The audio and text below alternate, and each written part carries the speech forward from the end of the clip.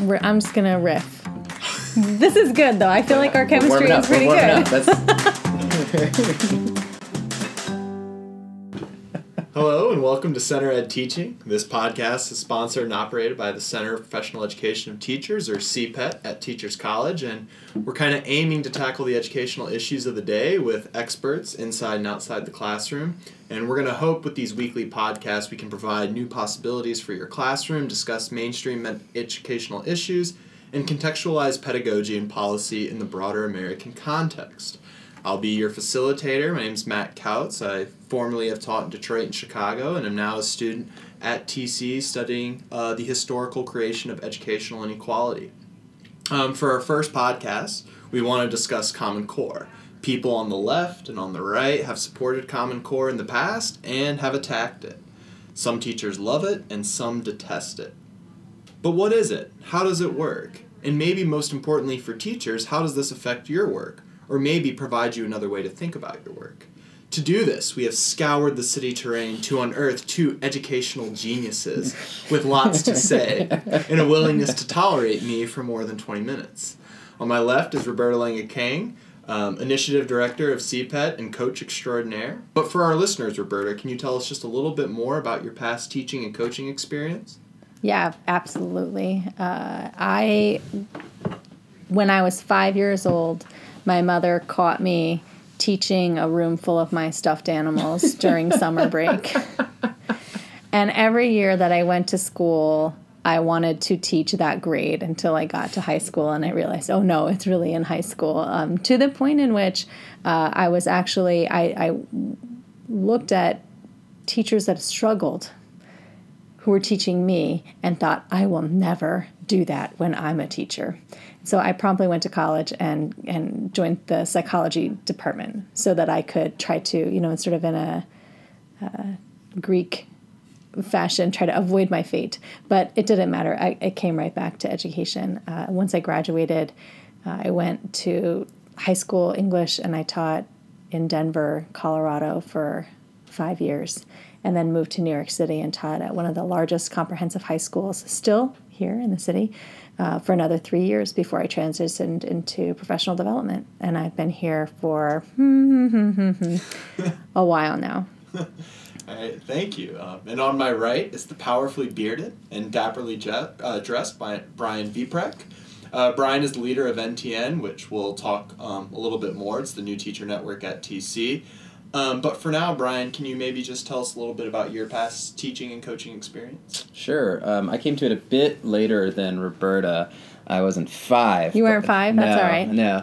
But your experience still counts, Brian. Thank you. Appreciate that.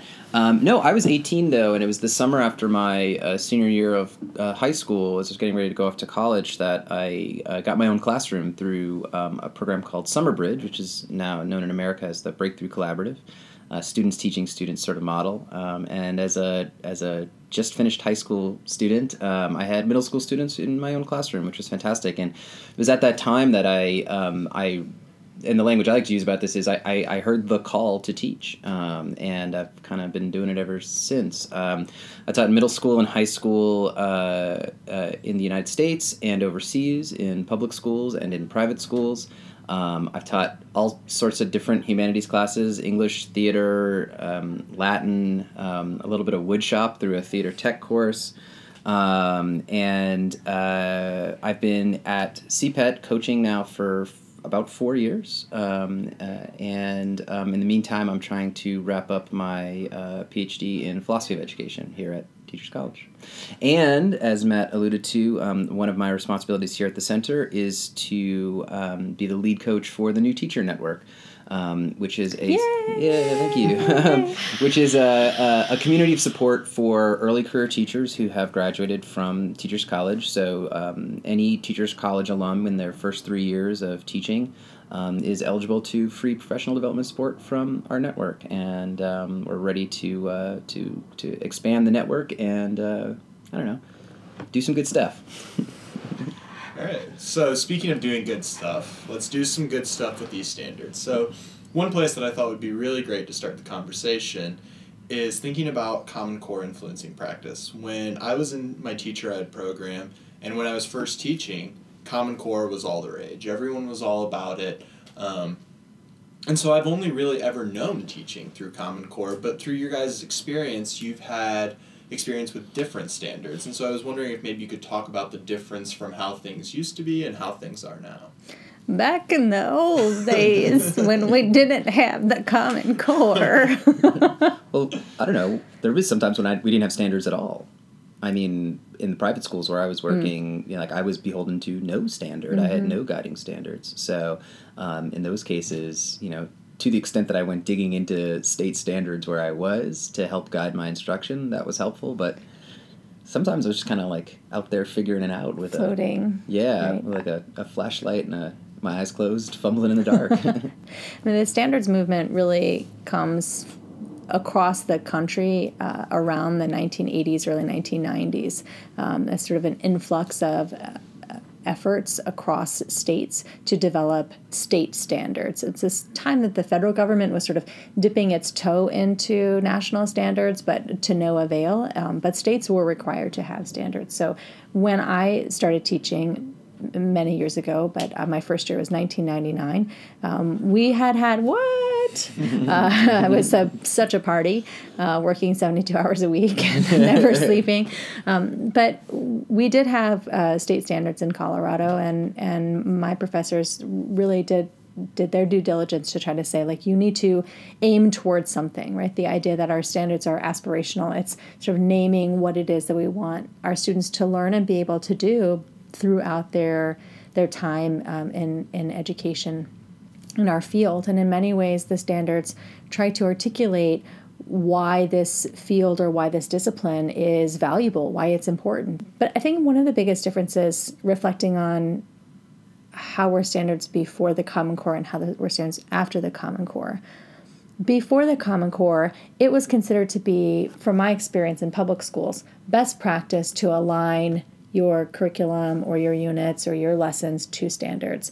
But no one was evaluating that. No one was asking me about it. Maybe in my once-a-year observation, my AP would sort of say, where are your standards? But other than that, nobody really talked about it. But now, in the era of Common Core, it's also an era of accountability. And so I see much more conversations and much more pressure on teachers to sort of be accounting for the connection to standards, and also for them to sort of be representing and justifying their choices as a result of sort of bearing them in some way to the standards.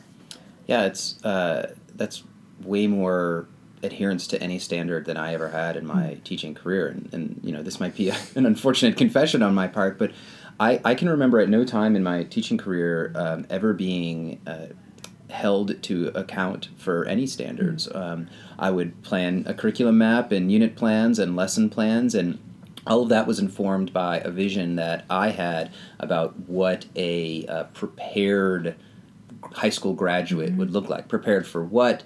For me, that was, I wanted all students to have the opportunity or access to attend a university, so to be prepared to do university level work, but also to just go into the working world and get a career, whether that's in the trades or anything.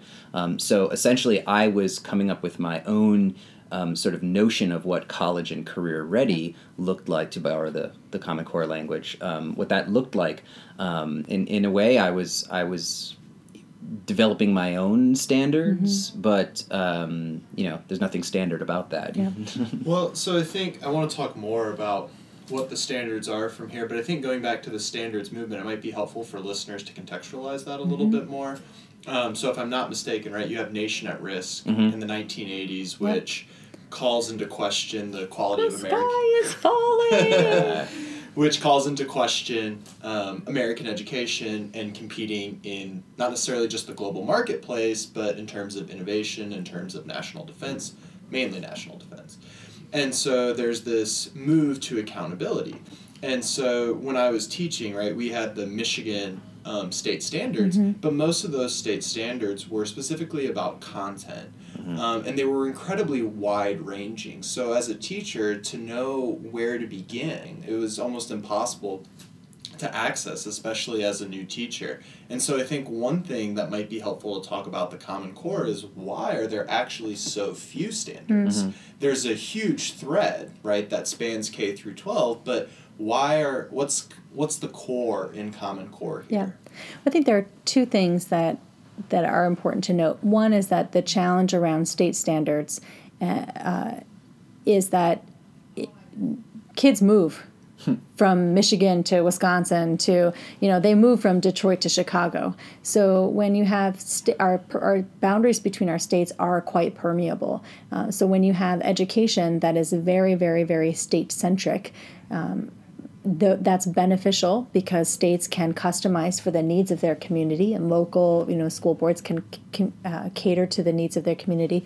But in some ways, it's also problematic because in Michigan, maybe they're teaching algebra in 9th grade, but in Chicago, in Illinois, they're teaching algebra in 8th grade. So the 9th grader comes over having just learned algebra, but all of their peers are now in algebra too. And that's sort of a simplistic example. And saying as a country, because we do have these permeable boundaries between states, if all of the states are sort of focused on a small core, get it? Core. You're doing great. Thank you. A small core of common standards and expectations, then we'll be doing better by our students who do live more mobile lives rather than isolated in their states.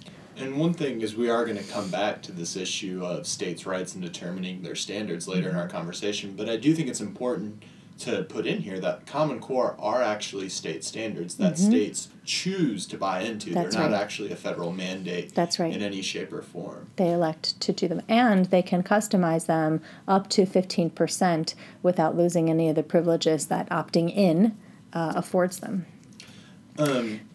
Well, you had wanted to. Then the first question you started was like, why are there so few? And I think that's a really great question because many people might not realize that there are only really two strands of the Common Core standards. There's a literacy strand that then is teased out for English language arts, which is our typical English classes, or sometimes abbreviated ELA. And then those standards are adapted for social studies, science, and technical subjects. And then there's a math strand. The math strand has some content in it according to specific topics that need to be taught, but also, and this is pretty innovative, there are a set of mathematical practices, sort of say like mathematicians think this way or have these dispositions, and those are things that need to be explicitly taught. Yeah. But beyond that, there are about 20 literacy standards specifically, 10 reading and 10 writing. There's a set of language and speaking and listening standards, and then a small set of language, which is more like grammar and convention standards, and then the math practices, and that's it. Yeah, and I think of those two strands as the literacy strand and the numeracy strand. That's right. And that if you think about literacy really quite broadly, it's not just about reading and writing, or it's not just about reading and writing in the English class. Right. There are literacies that are subtly different and discipline specific, but at the same time they kind of all fall under this umbrella of literacy. Then that's why science and technical subjects sometimes which some people might find like incongruous to say that these are literacy disciplines. They fall into under that thread. And then the numeracy stuff is just an entirely different animal, and to recognize that the habits of mind for literacy and numeracy have distinct threads, but those are our big umbrella, those are our buckets, if you will. Yeah. How many metaphors do I need there? A couple more would be nice. Great. It's literacy after all. There you go.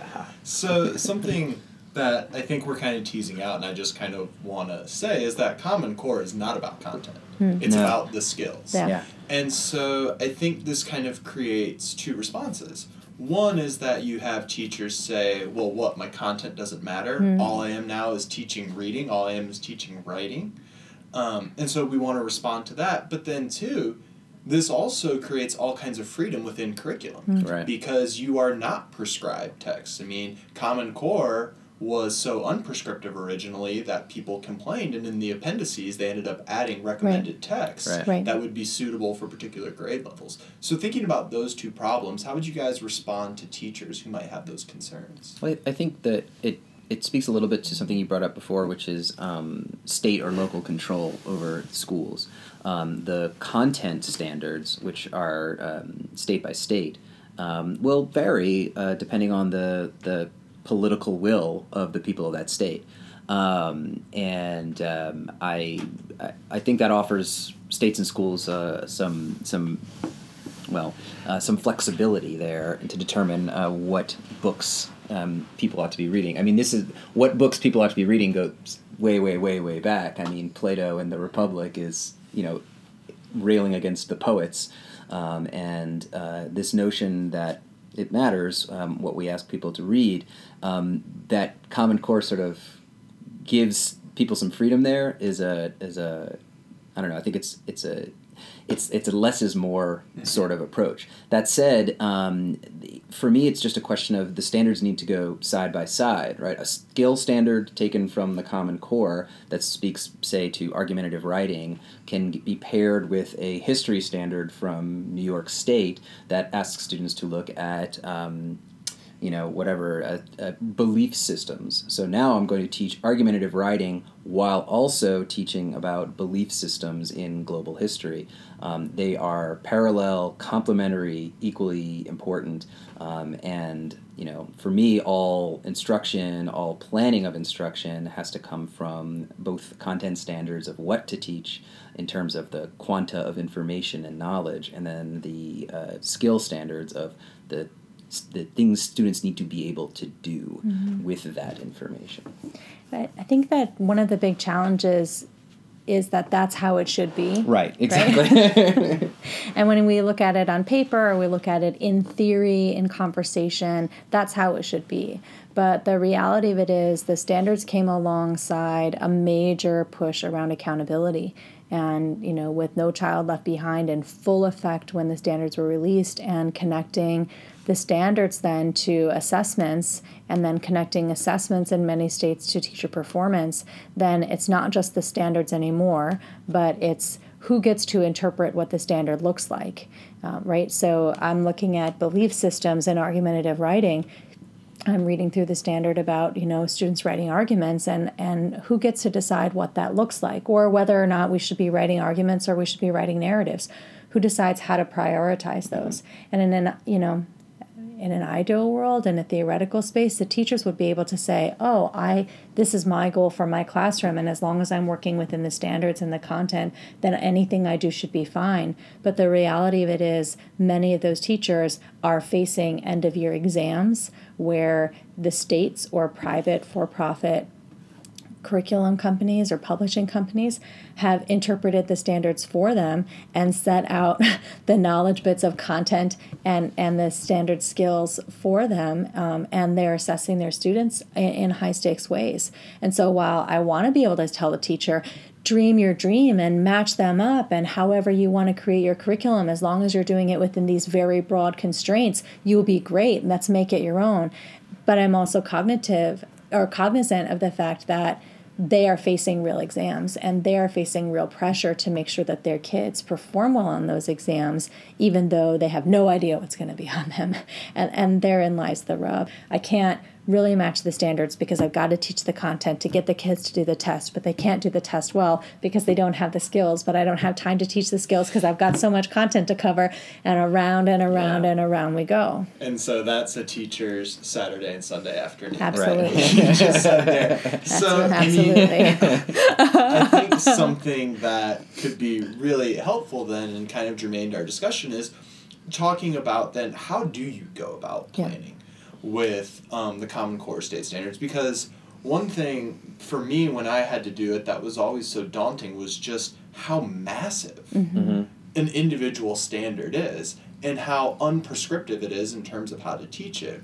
So I was mostly an ELA teacher, and so 9, 10.1, 11, 12.1 identify one theme or identify two themes in a text. but there's nothing in there that says about how to do that. That's right. And presumably that's a skill that on a test, that in life a kid's going to need. So if I can put away the political side of it for a second, which we will come back to, how do I navigate that? I'm going to tell a story. And I think my story goes directly to your point, but it sounds strange. When my first son, who's 10 now, was maybe like a year and a half old. One day, he came to me with a pair of his shoes. And he wanted to go outside. And I was like blown away by the fact that my kid went to like the front door where we keep all the shoes, and he pulled out his shoes. And the reason that blew me away, I know it's a small thing, but like these guys are looking at me like, okay, Mom. No, this is why I'm telling you this story.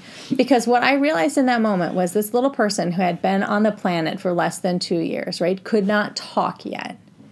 He knew that in order to go outside, he needed to get his shoes. Well, where were the shoes? That means he needs to know where the shoes are kept. That means he needs to know, navigate through the space in our house. And he needed to find the shoes. And he knows he can't put them on himself. So he knows he needs to bring them to me and then stick his little feet out. So I started to think about like all the little things that he needed to know and understand in order to get to go outside. So to meet his goal, he had to go through like 10 to 20 invisible steps in order to make this determination, in order to do this one action that I could see. He had to do 20 actions and sort of mental steps that I could not see. And I had no idea that he could do that. And that's the thing about learning, right? Is that like the day before, he couldn't do it. And then that day he could. But I think that the same is true for our kids, right? That we have these standards, and the standards are the outcome. It's what you can see.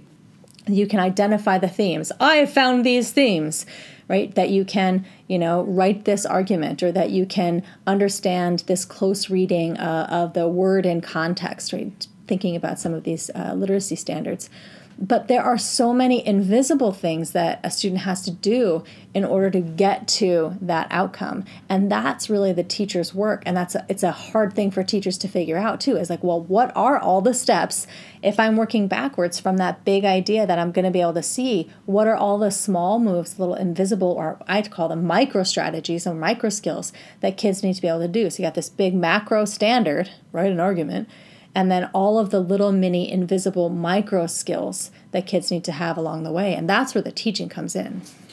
Not to shamelessly plug here, but we're going to do it anyway. We actually have a macro-micro worksheet to help teachers when they're going through and planning their work. It's on our blog. Just go ahead and visit CPET at Teachers College. Visit our website, and you'll be able to find that and then use it in your own practice.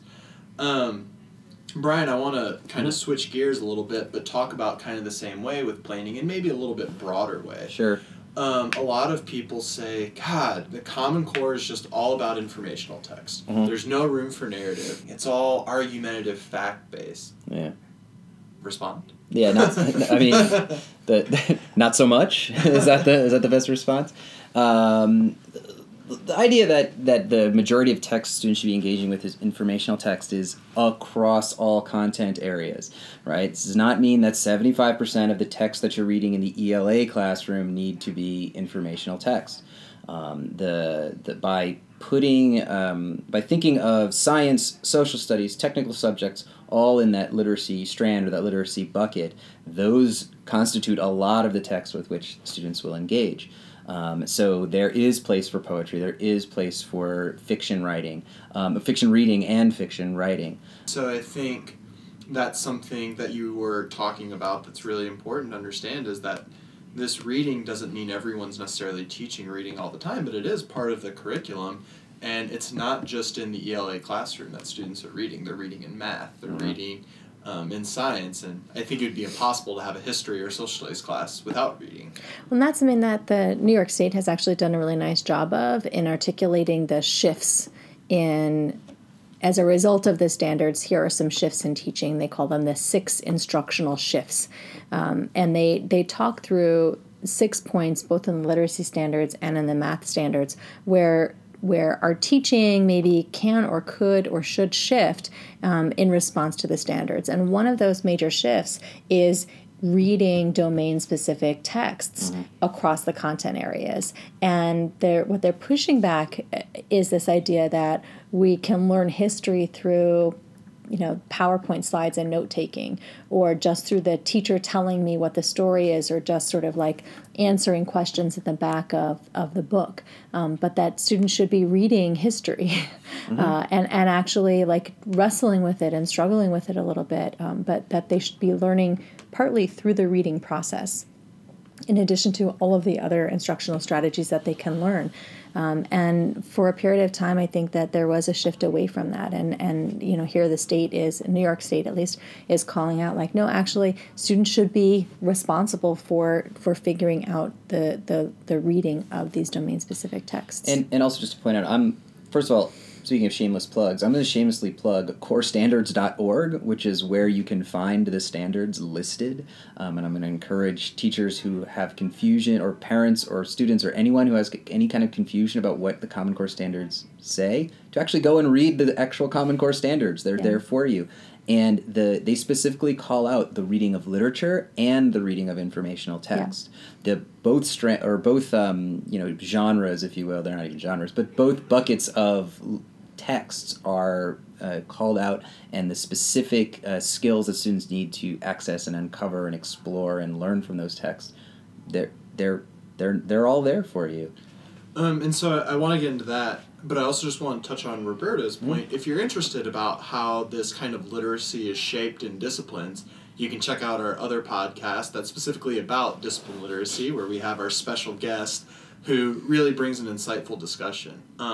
But getting back to what you were saying, Brian, I think something that we've talked about and we've kind of come to a conclusion on our own, but maybe is worth rehashing for our listeners, is the idea that the issues with Common Core have often been in the delivery of Common Core to teachers and to schools and to parents, as opposed to what's actually in the standards themselves.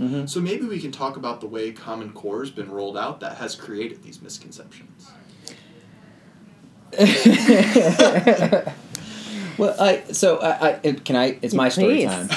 I was recently in conversation with a parent of a soon-to-be second grader, and they're changing schools. And this parent was very, very concerned that the school system that her child was soon to go to was Common Core, and she thought of that as federal government, top-down, telling the teachers what to teach to the kids, that it was homogenized, that it was just not able to respond to the unique desires and boundaries that different communities and even different people have. And I think that might be part of the problem with the rollout of Common Core, is that it may sound like some set of national standards. Everyone must read this book and not that book. That really grates, I think, especially grates against this idea of local control of schools that we have in America. And just sort of an American sort of ethos of individualism and self-determination that's so like foundational to the idea of who we are as Americans. That the idea of national control just sticks in the craw of a lot of people, but it's not national control. Yeah. So I mean that's. Well, yeah. Go ahead. No, I agree with you, and I think that one of the biggest problems that the Common Core has had and experienced, and I think primary reason that there's been a major opt-out movement and a lot of critique against the Common Core is around optics, right? Is on like how it looks and how it feels, and then seeing things that I don't understand, right? So my first grader comes home with math homework and I can't do it as a parent. Like that's going to freak you out. And so I think that one of the problems that the implementation has had is not really helping parents to understand how their children are going to be taught differently than how they were taught. And that has happened so much more in the early childhood and young elementary math program than in any of the literacy standards. But because they're working through several different pretty progressive math techniques and strategies around doing some of the basic math. It's not necessarily more efficient, but it is more comprehensive, and it helps students to better understand the relationship between numbers rather than just the basic algorithms. And I think that's been a real tension for parents. But in terms of like the implementation for teachers, there are some legitimate critiques of that I would level. Yeah, before we get into the teachers, though, I just want to add one layer to this conversation, because I think something that's missing is this talk about optics is really the way Common Core has been politicized, and so framing it as an infringement upon states' rights. Because if you look at the standards, it's hard-pressed to be like, well, no, I don't want a kid to learn how to determine a fact. I'm not against a kid learning how to make a claim or a counterclaim. I mean, Common Core is really basic. I think you could even argue that it doesn't necessarily go far enough. But I think it's been politicized, especially in this, partisan climate that we live in right now, that's really also created this tension without people really digging in for themselves. Yeah, everyone was for it before everyone was against it. Yeah, right. Yeah. And I think I saw this really in Michigan. Michigan was set to adopt the Common Core, and despite the struggles that state has had, it's usually been pretty progressive in education, going all the way back to John Pierce in the 19th century, which no one else cares about. But way to go, history! But one of the things was the governor, Rick Snyder, wanted to continue to adopt Common Core, but because it was unpopular, he cut the funding for professional development. And I think, once again, that's something that's becoming politicized, but also directly affects teachers, which I think is what you were about to get to. That's absolutely right. And the same thing, not exactly the same thing, but something similar happened in New York State. The Common Core comes out in 2010. They start assessing for the Common Core in 2012. But between 2010 and 2012, just 2 simple school years, there was not nearly the type of rigorous professional development that teachers needed to completely redesign their curriculum or completely change their approaches to teaching concepts that had seen relatively no innovation for 15 or 20 years. We had, prior to the Common Core, we were still teaching the way that we had learned. So the idea that within 2 years, with relatively little professional development, teachers are going to be able to suddenly, adapt their curriculum to a whole new set of standards, which were much more rigorous than the previous set. They all raise up what the expectations should be for kids at every level, but then teachers did not have enough professional development, training, or support to understand what those shifts should be or how to make that big gap. So sure, I can teach that. If my kids come to me on level, I can keep them on level, but how do I take them from below and bring them to on or above? That's a real challenge. That's then coupled with assessments. And again, I talked about this accountability movement is kind of churning towards us. So not only are students assessed for how well they're doing with the Common Core, with just a year or 2 years of maybe curriculum that's aligned to it, but now schools are being evaluated publicly as a result of those standards, and teachers are being evaluated publicly as a result of those standards. And I'll say that one of the reasons that I think we've had such a huge movement and a political backlash against the Common Core is that all of a sudden, kids who typically did well on state tests, kids who typically performed well from middle class or upper middle class, families or, people who, I care about my kids' education and I'm helping them with their homework. All of a sudden, when those students start slipping, is a problem with the test. There's a problem with the standards. But it's not the standards themselves. It's this connection between the standards, the curriculum, the professional development, and the assessments. It's all of those things combined that made it such a hotbed. So Brian, I want to take Roberta's point and ask a new question and put it to you. Because I think for teachers, this is a really valuable one. Because if I'm a teacher and I'm listening to this, I've just said, well, you've articulated everything I hate about Common Core and why, I don't want to do it. It's been unfair to me. So what would you say to that teacher? How would you try to convince them that this is a worthwhile pursuit, or would you?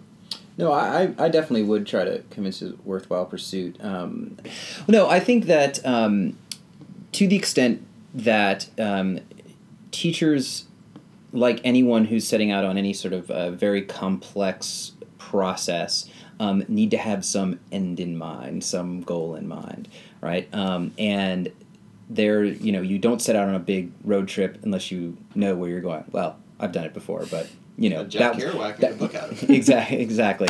But that's an entirely different project altogether. But if we want to say that by the end of 12th grade, students will be able to do a set of things, they will have a set of skills. Well, let's articulate them, and then let's work backwards to say that, okay, well, by 12th grade we want them to be able to do this, by 10th grade that, 8th grade 7th, and walk it back from there. So to the extent that when a teacher sits down to plan and has a whole year's worth of curriculum to set up, backwards planning is usually a very helpful and useful way to go about that. And if we're starting at the very end is, what do we want a graduate to be able to do? And the Common Core tries to articulate that grade by grade. So if I'm a 7th grade history teacher, well, what are the skills that we want our students to be able to have at the end of the 7th grade? Mm-hmm. And once I have a notion of what I'm aiming for, then I can start to backwards plan the steps to get me there. Mm-hmm. In a way, I think it makes teacher planning so much easier because there isn't some notion of well, what do I even want my students to be able to do? Well, that much at least is set for me, skill-wise from the Common Core, content-wise from the state standards, and then I plan backwards from that. Mm-hmm. And so I think really the argument that sounds like you would make to a teacher is Common Core has articulated what is college ready, what is career ready, and that's why it's a worthwhile pursuit. And so I'm wondering, as an exercise for a teacher, maybe you're listening to this, maybe you're not buying into the conversation. Take 10, 20 minutes, sit down, write, what skills do you think your students need to be successful? Mm-hmm. And then compare that to Common Core. Is there alignment there? Because I think there is something that teachers also feel is that teachers didn't make these standards, and it's being pushed down upon them. And teachers are the hardest working people in the world and the most noble profession, but they're often not treated as such. Yeah. And so I think that also might be some of the disconnect, and I think maybe that exercise and seeing similarities could be helpful. But Matt, I think that's such a great suggestion, because the best thing that a teacher can do in a situation where they're being forced into practices that they don't believe in, it's more likely that those practices are being forced on them by people who don't understand the Common Core, by a curriculum company that slapped a Common Core sticker. No offense, curriculum companies, but that's what you did. You slapped a Common Core sticker on an old textbook and said, "Hey, look, buy more of me," or by test makers who have cherry-picked certain standards and made them the is-all, be-all of the Common Core, or well-intentioned local school leaders who have sort of taken their cues from what they've heard and then are now implementing that about your bulletin board or about how many questions you need to have on your test or whatever, and all saying it's Common Core, it's Common Core. The very, very best way to negotiate those spaces is by knowing the Common Core very well. Yeah, and one thing that I'll just build on that, because I think we all know this, being teachers, time, it's something that's very finite in a teacher's life. And so I think finding the time to do this is incredibly difficult, and maybe it waits to the summer for you. But I do think, at least for me in my own practice, it was something that was helpful to say, okay, I'm saying that this is good to teach to students. Well, what is it that I actually think students should know? Mm-hmm. Well, to determine what is a fact and what is a good source is actually something that's really important for me to have. So, and I started to see those parallels. And just, building on the connection, one of the challenges the Common Core has been around optics. The second best thing that a teacher can do is really help to educate their kids and their parents about what is it that we're doing, why is it that we're doing this, how is it connected to the Common Core? Because I think a lot of parents who are very, very, very concerned about the Common Core with impacting their classrooms or impacting their kids are concerned because they don't understand what it is that's happening. But if teachers were able to do a little bit more outreach or be a little bit more explicit about, hey, I'm sending home this math homework or this math assignment, and here's a little blurb about like what we're doing, and a worksheet of like, this is the strategy that I'm teaching your kid, and here's why. I think that there would be a lot less concern about what is my kid learning and why. So if teachers were a little bit more explicit about what they were doing and why, I think that would go a long way with the non-teacher community. Yeah, I think that's the sort of second benefit that teachers can draw from knowing the standards. And by knowing, I don't mean memorizing them. Right. No. I mean, I don't. I don't know anyone who has them memorized. But the idea is, number one, for planning, it can point you in the right directions, and so you kind of know your destination, which is great. But the other is it offers a common language that we can use to explain the work that we're doing, either to people within the school, like supervisors and evaluators, or to stakeholders who are outside the school, like parents, or even politicians, perhaps, to say that this is the sort of thing that we need to do in the classrooms, and use that as a justification for making professional decisions about allocations of time, money, other material resources, and say, we ought to focus on this right now because this is the sort of graduate we want to produce. This is the sort of a well-equipped college and career-ready person we want to set loose into the world. And so something that you both just said that I think is so important and often goes underlooked is bringing parents into the schools, because I feel like a lot with the standards-based movement, we've moved to skills are pieces of this technocratic machine of an economy, and we have to put skills in them. But I think there's also a civic value, possibly from Common Core. So I was just wondering, just real quickly, if there are any, social benefits that you see from the adoption of these standards, or drawbacks that you see maybe for teachers to consider. Well, I think one of them is clearly the value that Common Core puts on argument. And is that a benefit or a drawback? I think it's a benefit. Okay. I think it's a benefit, and I mean, and I don't just mean that in terms of our current polarized political climate, and I'm not talking about, when I say argument, I'm not talking about arguing. I think argument, if we can throw it back to a classical notion of agonism versus antagonism, whereas antagonism would be like sort of what we see on cable news shows today, people hollering at each other. But agonism is this idea that people with competing, perhaps even diametrically opposed ideas can sit down and or in writing have a conversation that is you verify or justify your claims with facts, as opposed to just appeals to emotion or appeals to non-rational ways of knowing. This idea that we can, through rational examination and argumentation, make better decisions going forward as a people or as a community, however small or large that community is. I think that's incredibly valuable and in precious short supply right now. Yeah.